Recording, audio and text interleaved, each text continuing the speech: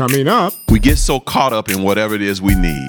And notice how in this passage we see the prayer of petition here, right? And sometimes we get so caught up in asking God for what we need that we don't thank Him for what we already have and what He's already done. hello, and thank you for joining us on One by One, the podcast ministry of Quench Life Christian Fellowship. You wouldn't intentionally put yourself in harm's way, would you? Well, we do this spiritually every time we ignore our real enemy and leave the safety of God's presence. Join us for the message series, Maximum Security, where Pastor Rob discusses the various ways we can be spiritually secure and protected. Here's part 2 of the message, the need for prayer. Fifth question, who should I pray for? Who should I pray for? A, yourself. Yourself. Ephesians 6:18 says again, and ask for everything you need. Right? All right. This is coming out of our main passage. Ask for everything you need. So you should pray for yourself. Pray for yourself. You know, you're in a war. Pray for your needs. Ask. All right. And B, all believers.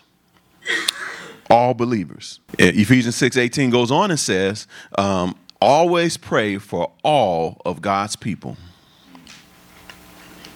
Always pray for all of God's people. We are a family. Okay, we are a family. So don't be selfish in your prayer. Always pray for all people. Okay? And get this, and this I was thought about this because you know the scripture tells us to pray for our enemies. Yeah. But that's not part of the instruction as the scripture's telling us to put on the armor of God. Think about that. Okay? It says pray for all of God's people. It's not saying don't pray for your enemies, but it's saying that if you want maximum security, y'all with me? You need to make sure everybody else got a knife too. You understand what I'm saying? It's like your enemies.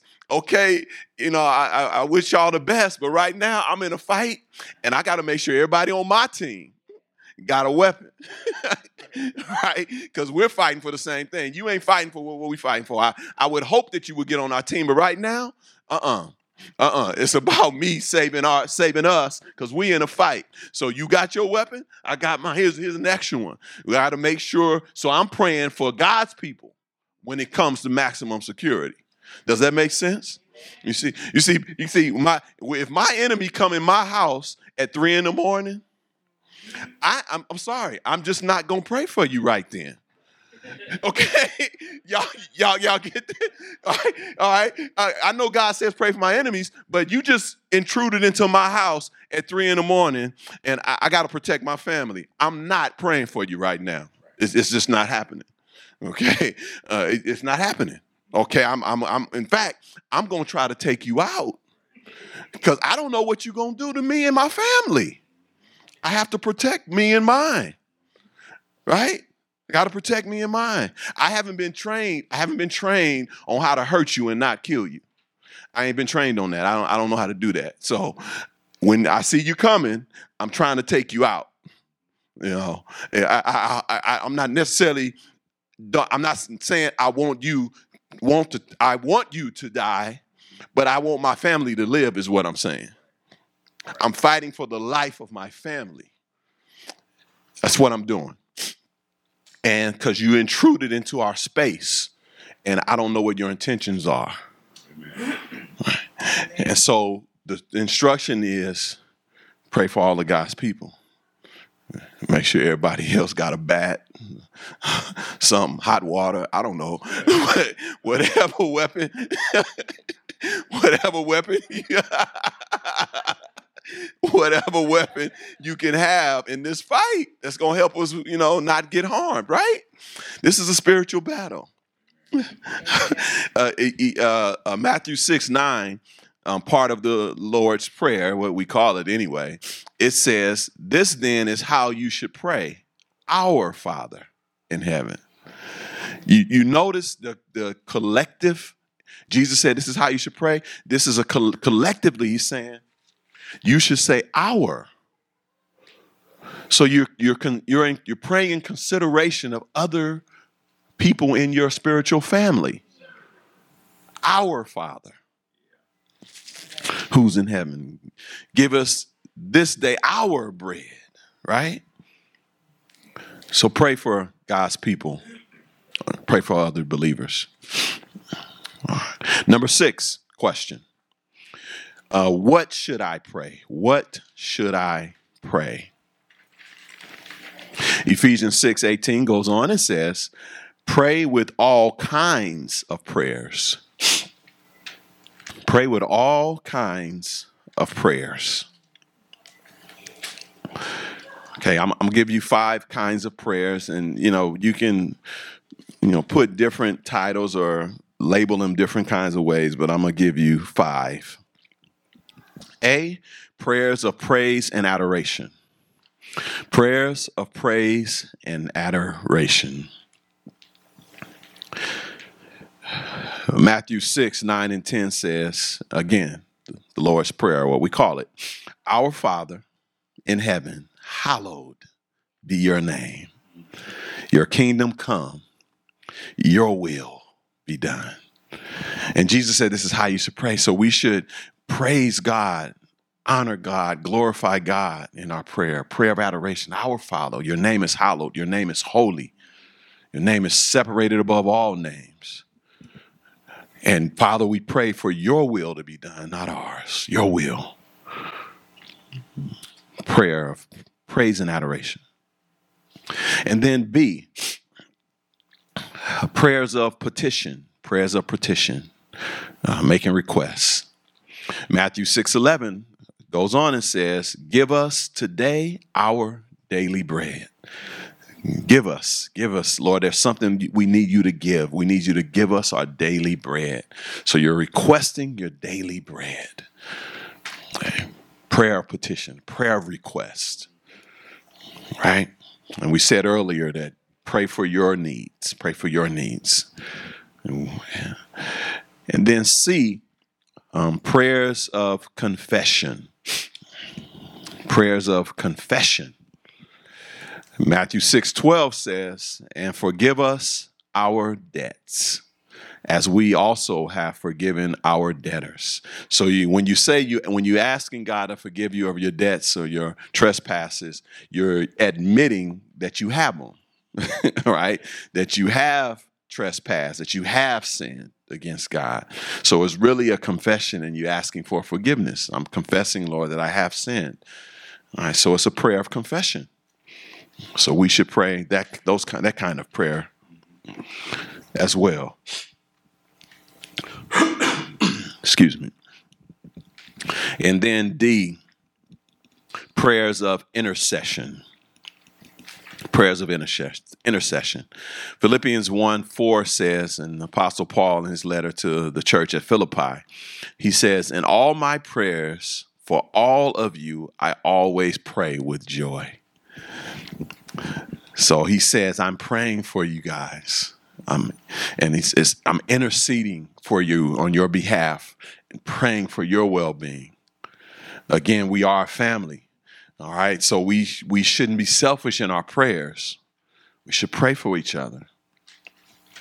Pray for God's people. And Paul is exemplifying that here in this passage. And then the last kind of prayer is prayers of thanksgiving. Prayers of thanksgiving. Philippians 4:6 says, "Do not be anxious about anything, but in every situation, by prayer and petition, with thanksgiving, present your requests to God. And this is an important one that sometimes we forget to do. We get so caught up in whatever it is we need. And notice how in this passage we see the prayer of petition here, right? And sometimes we get so caught up in asking God for what we need that we don't thank him for what we already have and what he's already done. And this passage is instructing us not to do that. So you should always have an attitude of gratitude. No matter what your need is, you should have an attitude of gratitude. Asking God, thanking God first for what he's already done and what he's already given you. And then making your requests known. So we're saying make your requests known with thanksgiving. Make sure you do it with thanksgiving. Okay? And then Colossians 2:6-7 says, so then, just as you received Christ Jesus as Lord, continue to live your lives in him, rooted and built up in him, strengthened in the faith as you were taught, and overflowing with thankfulness. Overflowing with thankfulness. When you run into someone who's overflowing with thankfulness, it's contagious. I don't know. It does something. I don't know. For me, it does something. I hear somebody just so thankful. You know, my son, and he's been doing this for years. When he was still in high school and probably before now, when he'd been a kid, he's doing it for years. Thank you, Mom. Thank you, Dad. You know, thank you. I get up cooking some breakfast. Thank you, Dad. You know, thank you, Dad. Thank you, Dad. Thanks, Pops. You know, and it just warms my heart when he does that. It just, because I don't ask him to do it. I mean, at some point in the line, he picked it up. Within our raising, somehow he picked it up. But I'm not asking it. I'm just trying to, do what I got to do as his father. And he said, "Thank you, thank you, thank you." and it's contagious when that happens. And then here come Micaiah. Thank you, G Daddy. Thank you. It's contagious, And so we just, it does something. It does something to the culture, the family culture. When there's gratefulness, right? Thank you, thank you. So it should be. The text is instructing us to overflow with thankfulness. In Colossians 4:2, it says, "Devote yourselves to prayer, being watchful and thankful." So it says, we talked about persevering in it. It's saying you should be devoted to prayer. Devoted to prayer. And part of that is being watchful and thankful. All right. And you can always say thank you. You can say thank you for all kinds of stuff. I told y'all before, and I tell you again, when I brush my teeth, I say, thank you, Lord, for the toothpaste I'm about to use. I do. I'm not kidding. I'm not making that up. I do. I do. I say, I do. Thank you, Lord, for the toothpaste. Thank you for my teeth. There you go. Amen. That's right, sister. Thank you for the teeth. I'm about to use the toothpaste to brush. All right. You see, you're trying to change my prayer. Look at you.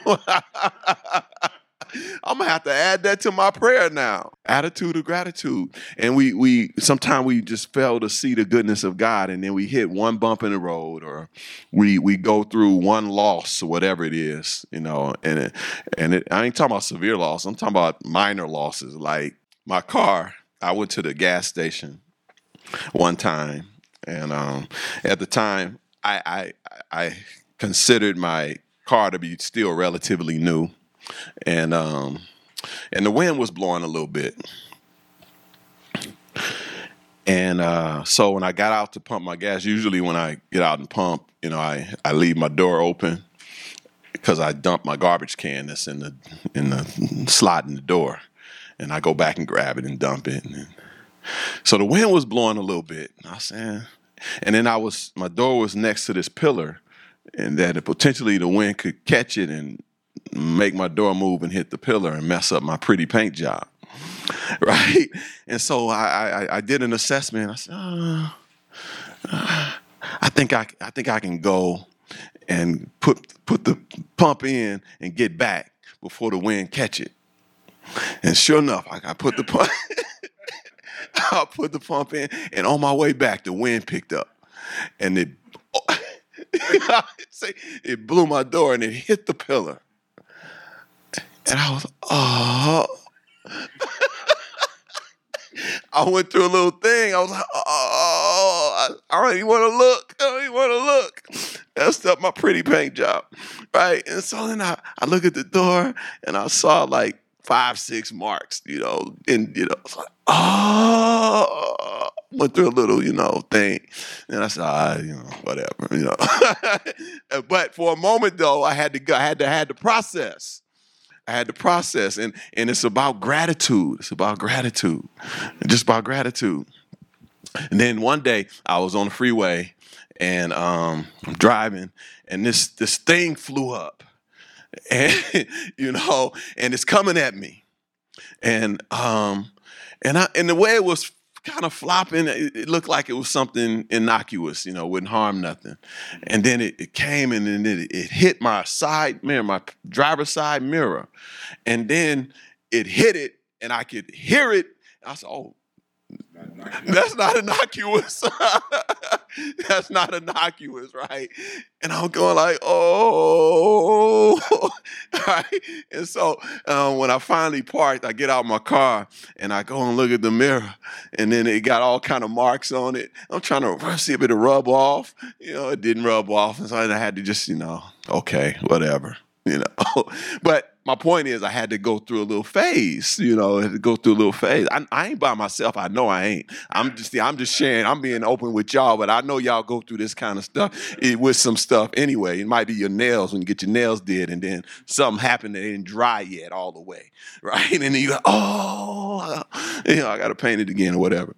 But anyway, I'm just telling you the story is that we got to have an attitude of gratitude, and so that we don't let these kinds of things stomp us. And we're tripping over trivial stuff. And it's a struggle. It's a constant struggle. And I just gave you 2 incidents of mine. Y'all want the mic?